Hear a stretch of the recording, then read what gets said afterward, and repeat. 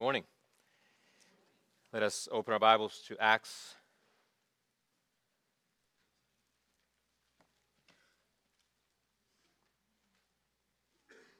Wondering about the chapter?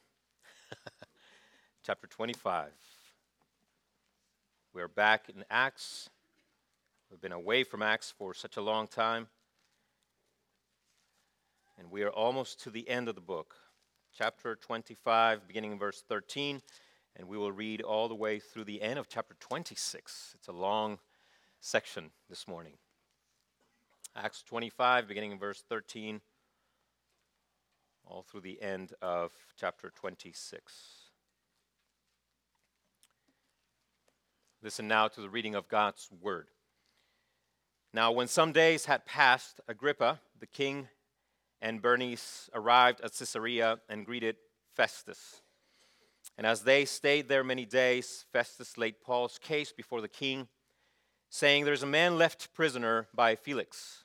And when I was at Jerusalem, the chief priest and the elders of the Jews laid out their case against him, asking for a sentence of condemnation against him. And I answered them that it was not the custom of the Romans to give up anyone before the accused met the accusers face to face and had opportunity to make his defense concerning the charge laid against them. So when they came together here, I made no delay, but on the next day took my seat on the tribunal and ordered the man to be brought. When the accusers stood up, they brought no charges against, in his case, of such evils as they supposed. Rather, they had certain points of dispute with him about their own religion and about a certain Jesus who was dead, but whom Paul asserted to be alive. Being at a loss how to investigate these questions, I asked whether he wanted to go to Jerusalem and be tried there regarding them. But when Paul had appealed to be kept in custody for the decision of the emperor, I ordered him to be held until I could send him to Caesar. Then Agrippa said to Festus, "I would like to hear the man myself." "Tomorrow," he said, "you will hear him." So on the next day, Agrippa and Bernice came with great pomp, and they entered the audience hall with the military tribunes and the prominent men of the city. Then at the command of Festus, Paul was brought in. And Festus said, "King Agrippa, and all who are present here with us, you see this man about whom the whole Jewish people petitioned me, both in Jerusalem and here, shouting that he ought not to live any longer. But I found that he had done nothing deserving death. And as he himself appealed to the emperor, I decided to go ahead and send him. But I have nothing definite to write to my lord about him. Therefore I have brought him before you all, and especially before you, King Agrippa, so that after we have examined him, I may have something to write. For it seems to me unreasonable in sending a prisoner not to indicate the charges against him." So Agrippa said to Paul, "You have permission to speak for yourself." Then Paul stretched out his hand and made his defense. "I consider myself fortunate that it is before you, King Agrippa. I am going to make my defense today against all the accusations of the Jews, especially before you. You're familiar with all the customs and controversies of the Jews. Therefore, I beg you to listen to me patiently. My manner of life from my youth, spent from the beginning among my own nation and in Jerusalem, is known by all the Jews. They have known for a long time, if they are willing to testify, that according to the strictest party of our religion, I have lived as a Pharisee. And now I stand here on trial because of my hope in the promise made by God to our fathers, to which our 12 tribes hope to attain, as they earnestly worship night and day. And for this hope I am accused by the Jews, O king. Why is it thought incredible by any of you that God raises the dead? I myself was convinced that I ought to do many things in opposing the name of Jesus of Nazareth. And I did so in Jerusalem. I not only locked up many of the saints in prison after receiving authority from the chief priest, but when they were put to death, I cast my vote against them. And I punished them often in all the synagogues and tried to make them blaspheme. And in raging fury against them, I persecuted them even to the foreign cities. In this connection, I journeyed to Damascus with the authority and commission of the chief priest. At midday, O king, I saw on the way a light from heaven, brighter than the sun that shone around me and those who journeyed with me. And when we had all fallen to the ground, I heard a voice saying to me in the Hebrew language, Saul, Saul, why are you persecuting me? It is hard for you to go kick against the goads. And I said, who are you, Lord? And the Lord said, I am Jesus, whom you are persecuting. But rise and stand upon your feet, for I have appeared to you for this purpose, to appoint you as a servant and witness to the things in which you have seen me and to those in which I will appear to you, delivering you from your people and from the Gentiles, to whom I am sending you, to open their eyes so that they may turn from darkness to light and from the power of Satan to God, that they may receive forgiveness of sins and a place among those who are sanctified by faith in me. Therefore, O King Agrippa, I was not disobedient to the heavenly vision, but declare first to those in Damascus, then in Jerusalem, and throughout all the region of Judea, and also to the Gentiles, that they should repent and turn to God, performing deeds in keeping with their repentance. For this reason, the Jews seized me in the temple and tried to kill me. To this day, I have had the help that comes from God. And so I stand here testifying both to small and great, saying nothing but what the prophets and Moses said would come to pass, that the Christ must suffer, and that by being the first to rise from the dead, he would proclaim light both to our people and to the Gentiles. And as he was saying these things in his defense, Festus said with a loud voice, Paul, you're out of your mind. Your great learning is driving you out of your mind. But Paul said, I am not out of my mind, most excellent Festus, but I am speaking true and rational words. For the king knows about these things, and to him I speak boldly. For I am persuaded that none of these things has escaped his notice, for this has not been done in a corner. King Agrippa, do you believe the prophets? I know that you believe. And Agrippa said to Paul, in a short time will you persuade me to be a Christian? And Paul said, whether short or long, I would to God that not only you, but also all who hear me this day might become such as I am, except for these chains. Thus far the reading of God's word. Now look at the title of the sermon in your notes. It might be throwing you off a little bit, so let me explain. First, it is meant to make a connection between our passage and an Old Testament psalm. The New Testament is not a departure from the Old Testament, but the climax of it. Think of a relay race. First you have Moses, the prophets, the law, the temple, circumcision, and other types and shadows carrying forward the baton of divine promises concerning the coming Messiah. But then, in the fullness of time, the man himself, the Messiah himself, showed up. But he doesn't just take the baton of God's promises. Instead, he is the baton of God's promises. The Son of God incarnate is the very embodiment, the fulfillment of these promises.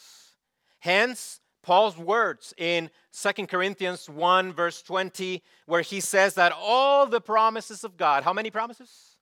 All the promises of God find their yes in whom? In him, meaning in Christ. All of God's promises.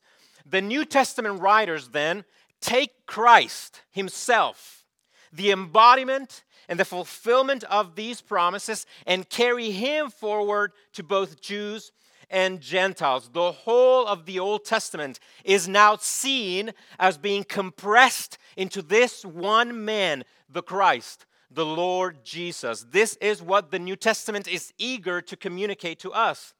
What you might be asking yourself at this point is, to which psalm am I referring?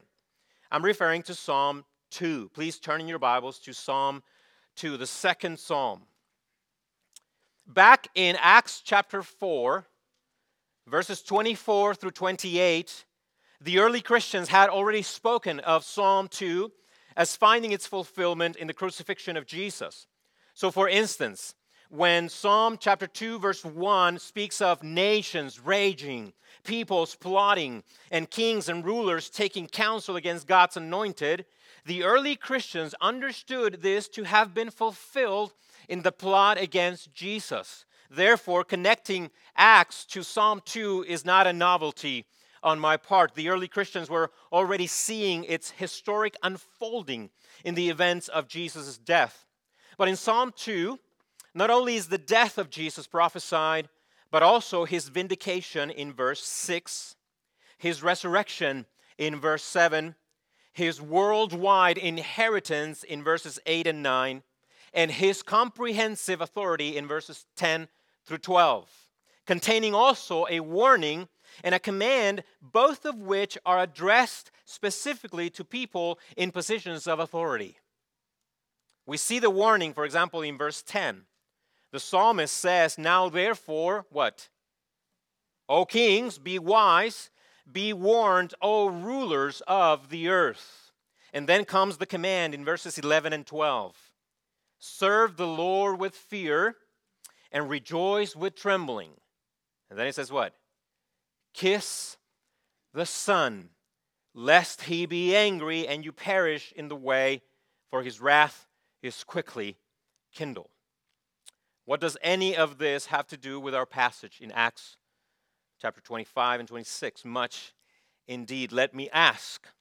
According to Psalm 2, verse 10, who is told to kiss the Son? Kings and rulers of the earth. And who are the characters in our story? A king and a ruler. A king and a ruler. And that's the second thing that I want to accomplish by the sermon title. It is meant to give you the essence of our passage in Acts. Here we see the Apostle Paul speaking on behalf of Christ Jesus before two men, namely a Herodian king named Agrippa II, who was considered to be the king of the Jews, and a Gentile ruler named Festus, who came to replace Felix as governor of Caesarea. And what does Paul do before this king and before this ruler? He presents to them Jesus as Lord. So I understand that Acts comes with its own difficulties due to the massive amount of names and places that we see throughout. But the picture given is ultimately one. It doesn't matter who you are, whether you are a king or a ruler, a Jew or a Gentile, a slave girl or a representative of the emperor himself. Jesus is Lord of all. The Lord in whom light is found, the Lord in whom forgiveness of sins is received. So those are the characters in our story. But what's the occasion? What brought this about? Paul's new, and I put that in quotations, Paul's new teaching. This is Paul's fourth trial since his return to Jerusalem after his third missionary journey. The drama started back in Acts 21, verse 27. At that point, some Jews from Ephesus found Paul in the Jerusalem temple, and they sought to kill him. Now the question is, why the hatred? Why the hatred? The Jews from Ephesus brought a threefold charge against Paul, which you can find that in chapter 21, verse 28. A threefold charge against Paul. If you're following the notes, here they are. First, they accused Paul of being anti-Jew. Anti-Jew. Why? Well, because he was inviting Gentiles to belong to the people of God through faith in the Messiah apart from circumcision. Second, they accused Paul of being anti-law because he was now preaching Christ as the fulfillment of it. And third, the Jews accused Paul of being anti-temple because he taught that Jesus is now the one in whom sinners and God can meet together. So according to Paul's gospel, Gentiles are no longer impure but welcomed as sons. The law no longer divides the world between Jew and Gentile, and the temple is no longer the place of meeting, but Christ Jesus is. If you miss the Messiah, says Paul, You miss the point of the election of the Jews, the point of the giving of the law, and the point of the temple itself. You miss the Messiah, you miss everything. So the Jews wanted to kill Paul because they saw him as a threat to their entire world. He was changing everything. The Roman authorities got involved in an effort to keep the peace. Plus, Paul was a Roman citizen, so he had the right to defend himself against the Jews. Now, having spent 2 full years in prison in the province of Caesarea under Felix, Paul is now ready to make his case before the emperor himself, Nero. So in chapter 25, verse 11, Paul appealed to Caesar. We could say that this was to fulfill what Jesus has said to Paul back in Jerusalem, namely that he would make it to Rome. So here's Paul appealing to Caesar, the emperor. But Festus, the new governor that came after Felix, he has a problem. You can see that in verse 25, verse 26. He doesn't know how to present Paul's case before the emperor. He needs more knowledge of the facts. He doesn't know what to say. And so when Agrippa shows up to greet Festus as the newly elected governor of Caesarea, Festus sees this as an opportunity to hear from Paul again and hopefully be able to write a better report for the emperor. However, Festus, with all his confusion, he understands the main issue. In chapter 25, verse 19, Festus summarizes the whole thing for Agrippa by saying that the dispute or the debate between Paul and the Jews was what? Verse 19, about their own religion, and here comes the heart of it all, and about a certain Jesus who was dead. But Paul asserted to be what? Alive.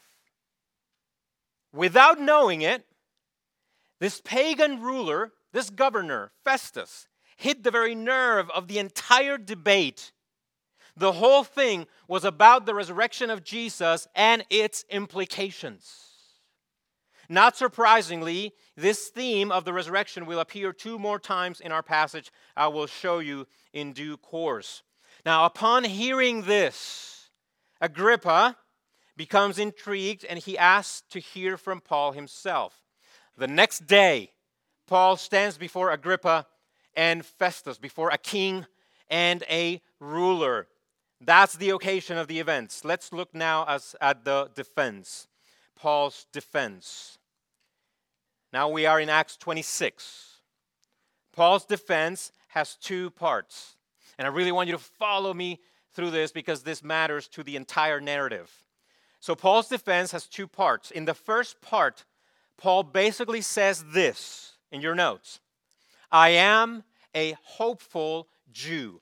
I am a hopeful Jew. We see that in chapter 26, verses 1 through 8. Paul begins his defense by seeking common ground with the Jews, by explaining that he, like most Jews, had a hope. And what was the Jewish hope? He explains it in verses 6 through 7. Now read with me, follow as I read verses 6 through 7. And now I stand here on trial because of my what? My hope. In the promise made by God to whom? Our fathers, to which our 12 tribes hope to attain, as they earnestly worship night and day. And for this hope, once again, I am accused by the Jews, O king. So what's that hope, Paul? What are you talking about? Verse 8. Why is it thought incredible by any of you that God does what? He raises the dead. That was Paul's hope as a faithful Jew.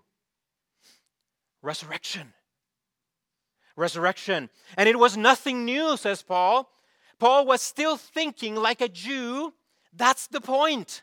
In fact, resurrection hope was central to the teaching of the Pharisees.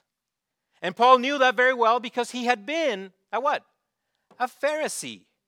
One of the reasons the Sadducees and the Pharisees were enemy was precisely because the Sadducees had disdain for belief in a future resurrection, while the Pharisees believed in a future resurrection. In fact, most Jews believed that there would be a physical resurrection of the righteous at the end of the age. We see this in Martha, don't we?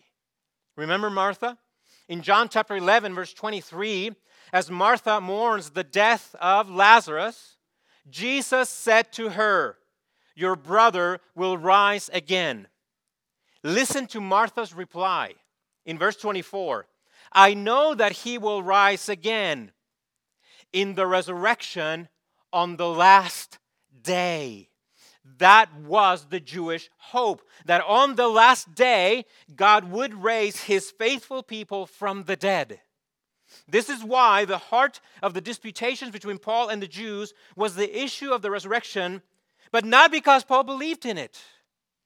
Resurrection was a common belief for the Jews. The problem was rather that Paul grounded this hope of future resurrection upon a different foundation. We will see that in a moment.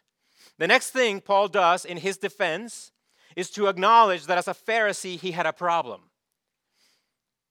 Paul says, "I was kicking against the goads." And you see that in verses 9 through 15. What is that? Well, this was a Greek proverb that conveyed the idea of resisting or opposing the divine will. It is a hard thing to do because you end up hurting yourself. You cannot oppose God and expect good results in the process. Two things happened to Paul simultaneously on the road to Damascus. Meeting the resurrected Jesus tore his entire world to pieces in an instant and rebuilt it just as fast. I'm going to say that again. Meeting the resurrected Jesus tore Paul's entire world to pieces in an instant and rebuilt it just as fast. One day, he thought he was for God for persecuting Christians because they were corrupting the purity of Jewish religion. The next day, he realized he had been against God for the exact same reason. In rejecting Jesus, he was rejecting God himself. In accepting Jesus, Paul had come to truly know God. Not a different God, but the God of the Jews now revealed in the person of Jesus Christ. And so now his entire Jewish mindset, his entire Jewish world, his entire Jewish understanding was reworked around this person that revealed himself on the road to Damascus. Saul the persecutor was broken in an instant. Paul the apostle was reborn just as fast. One commentator saw the irony in Paul's calling. He said, and I quote, "Jesus, in commissioning Paul to go ahead and tell the polytheistic nations about the one God, is also warning Paul about his present behavior by using a saying from the very pagan traditions from which Paul and people must turn away." End quote. Or to put it simply, Jesus tells Paul on the road to Damascus to go tell the nations to stop doing what he had been doing all along, namely opposing the true and living God. The Gentiles are doing exactly what you're doing, Paul. Go tell them to stop. Undone and rebuilt in an instant. So that's his defense. I'm a hopeful Jew who still believes in the resurrection, but I was fatally wrong about this Jesus of Nazareth. And this naturally takes us then to the message. The message. What is the message that Paul was commissioned to take everywhere? In a nutshell, here's the message in your notes.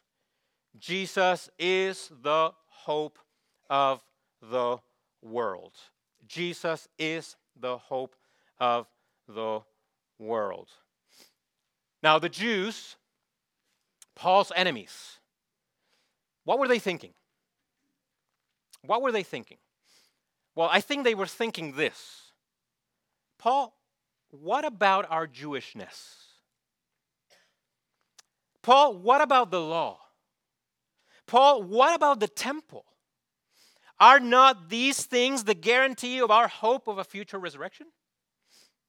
Isn't this about our election as Jews, our obedience to the law, and our worshiping through the temple? Are you really, Paul, are you really throwing all of that away? What does Paul say? No, I'm not throwing it all away. Rather, I'm understanding all of it for the first time. I'm understanding all of it for the first time. It is all about Jesus. And here are the 4 reasons why Jesus is the hope of the world. Here's the 4 reasons. Reason number 1. First, Jesus is the door to God for all people.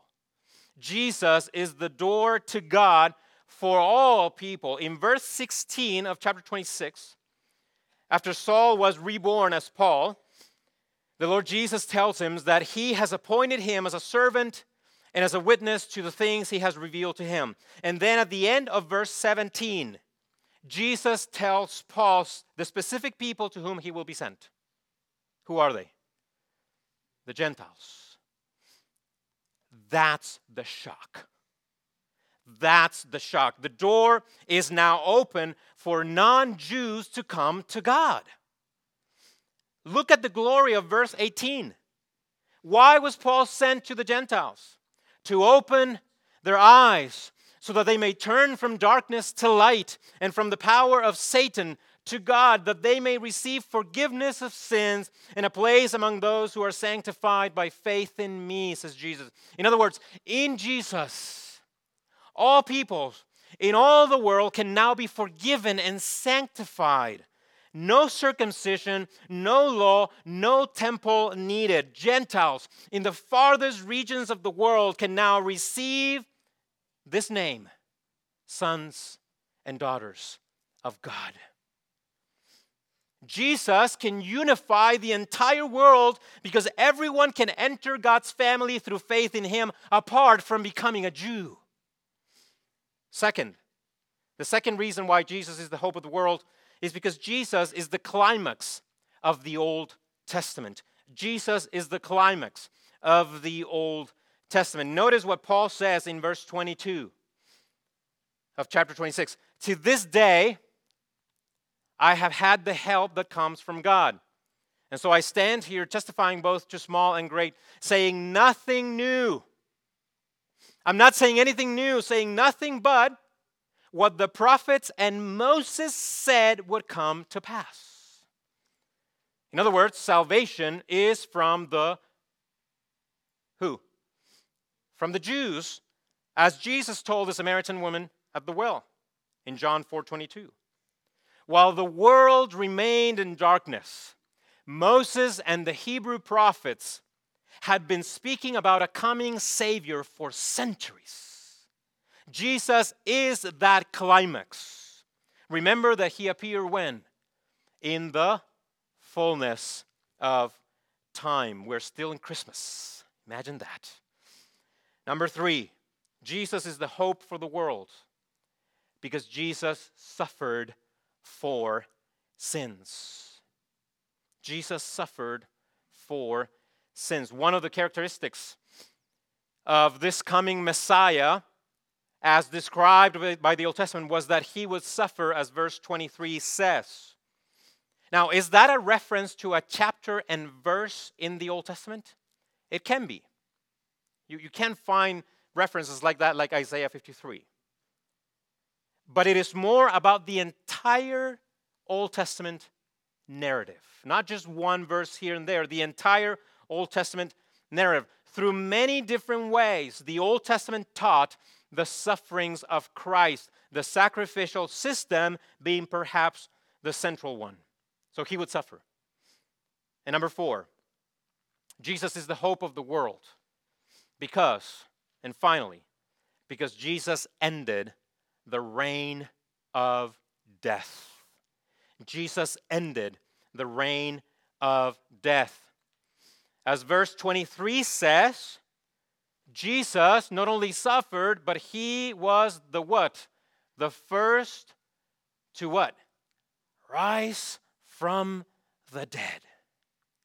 This brings the debate between Paul and the Jews to a boiling point, because this is what everything boils down to. The whole debate, as Festus saw, was about the resurrection of Jesus, because resurrection was the hope of the Jewish nation. Paul is hitting a nerve.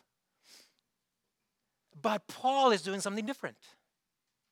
He is regrounding and recentering that hope not upon Jewishness, not upon the law, not upon the temple, but upon Jesus. Think about it, says Paul.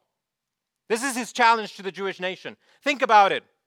If Jesus rose from the dead bodily, and I know he did because I saw the vision, then Jesus embodies the entire hope of Israel in his own person.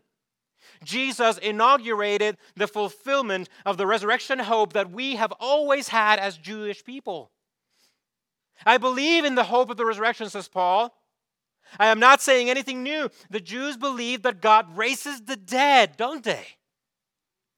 The only difference is this: that resurrection can only happen through faith in the Messiah. And if you believe in that Messiah, the Christ, that resurrection will be yours. It is not about Jewishness. It is not about the law. It is not about the temple. It is all about faith in the Christ, the Messiah. And by the way, he has already come. In fact, he has a name. It's Jesus of Nazareth. Do you want the hope of the resurrection? That's what Paul says to the Jewish nation. Do you want the hope of the resurrection? Then Jesus is the only way to receive the fulfillment of resurrection hope. Therefore, Paul could call Jesus our hope in 1 Timothy chapter 1, verse 1, or our blessed hope in Titus chapter 2, verse 13.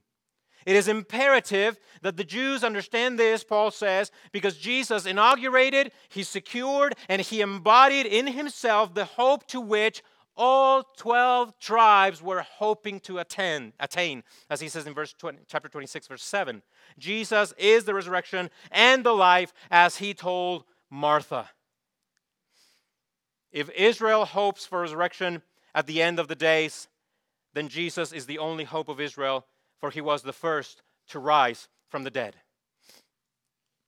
And not only Israel, but as Paul says in Romans chapter 15, verse 12, the root of Jesse will come, in him will the Gentiles hope. Jesus is the hope not just for the Jews, but for the entire world. Now all can share in the hope of Israel. Jesus rose from the dead. But it is here that Paul gets interrupted, and we see the responses. First, we see Festus in verse 24. It's an interesting comment that Festus, the governor, makes to Paul. He says with a loud voice, "Paul, you are out of your mind. Your great learning is driving you out of your mind." So what is Festus' response? This is foolishness. This is foolishness. Paul, you are mad. We might be tempted here to be too critical of Festus, but we shouldn't. Festus lived in a world in which none of Paul's words made any sense whatsoever. Festus was a Roman official. And as a Roman official, he would have been familiar with many Roman gods. Who were some of the gods of the Romans? Jupiter, Neptune, Juno, Minerva, Venus, Mars, Diana, Ceres, Vulcan, Bacchus, Hercules, and on and on and on. But on top of those big gods I just mentioned, Festus, as a Roman citizen, would have had his own household gods displayed in small statues all throughout his house. In fact, he was considered a priest within his own home. And these things marked the identity of the entire family in the Roman world. And here's Paul, a prisoner, strongly implying that Festus is in darkness and that he needs the light of the resurrected man named Jesus, for he is his only hope. So in good Gentile fashion, upon hearing the gospel, Festus dismisses it as foolishness. What about Agrippa? His answer is basically this: I am not convinced. I am not convinced. Was a very convenient answer. Agrippa, as a member of the Herodian dynasty, was quite interested in being liked by the people under his rule. Popularity was everything. So in verse 27, Paul throws a dilemma at him.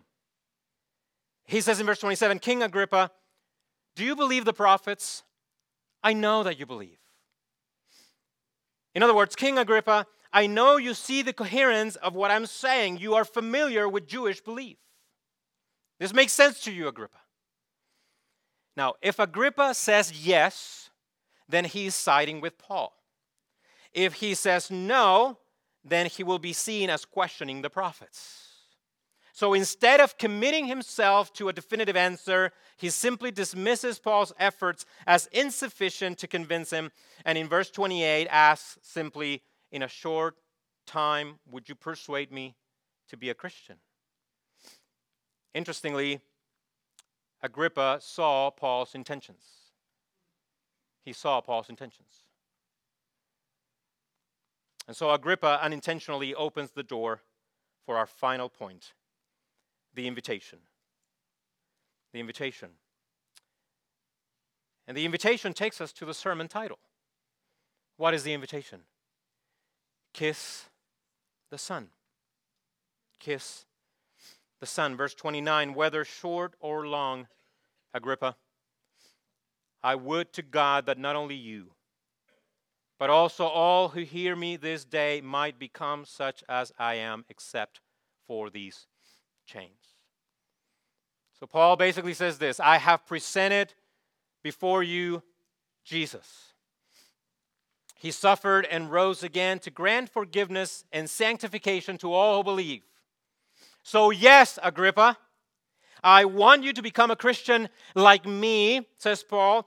Kings and rulers of the earth, come kiss the Son, in whom there is light, in whom there is hope, and life eternal. So you know what this is not? This little conversation we just saw, this is not just a trifle between Paul and the Jews. This involves the whole world. Festus the Roman, Agrippa the Herodian, and all who were in the audience were invited to kiss the Son. And the invitation has extended throughout the centuries, even to our own day. Kiss the Son. The question is, how do we kiss the Son? By believing in the Son. For God so loved the world that He gave His only, what? Son, that whoever believes in Him should not perish, but have eternal life. Isn't that what the psalmist said? Kiss the Son,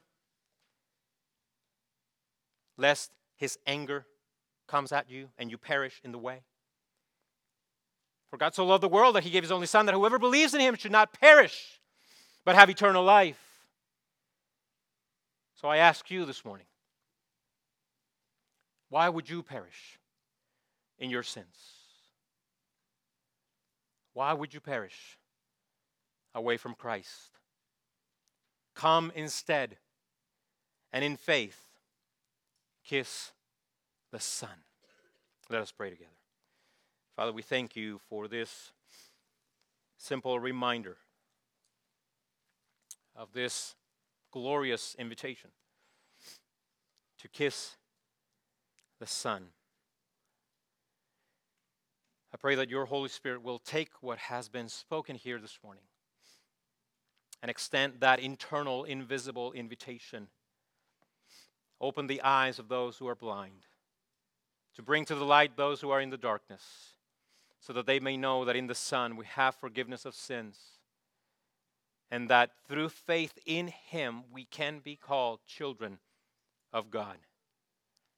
That we no longer have to run away from Him, but that we can come running toward Him through faith in Jesus, who suffered for our sins and who rose again to grant forgiveness of sins and sanctification. So, Father, do your work in the power of the Spirit, we pray.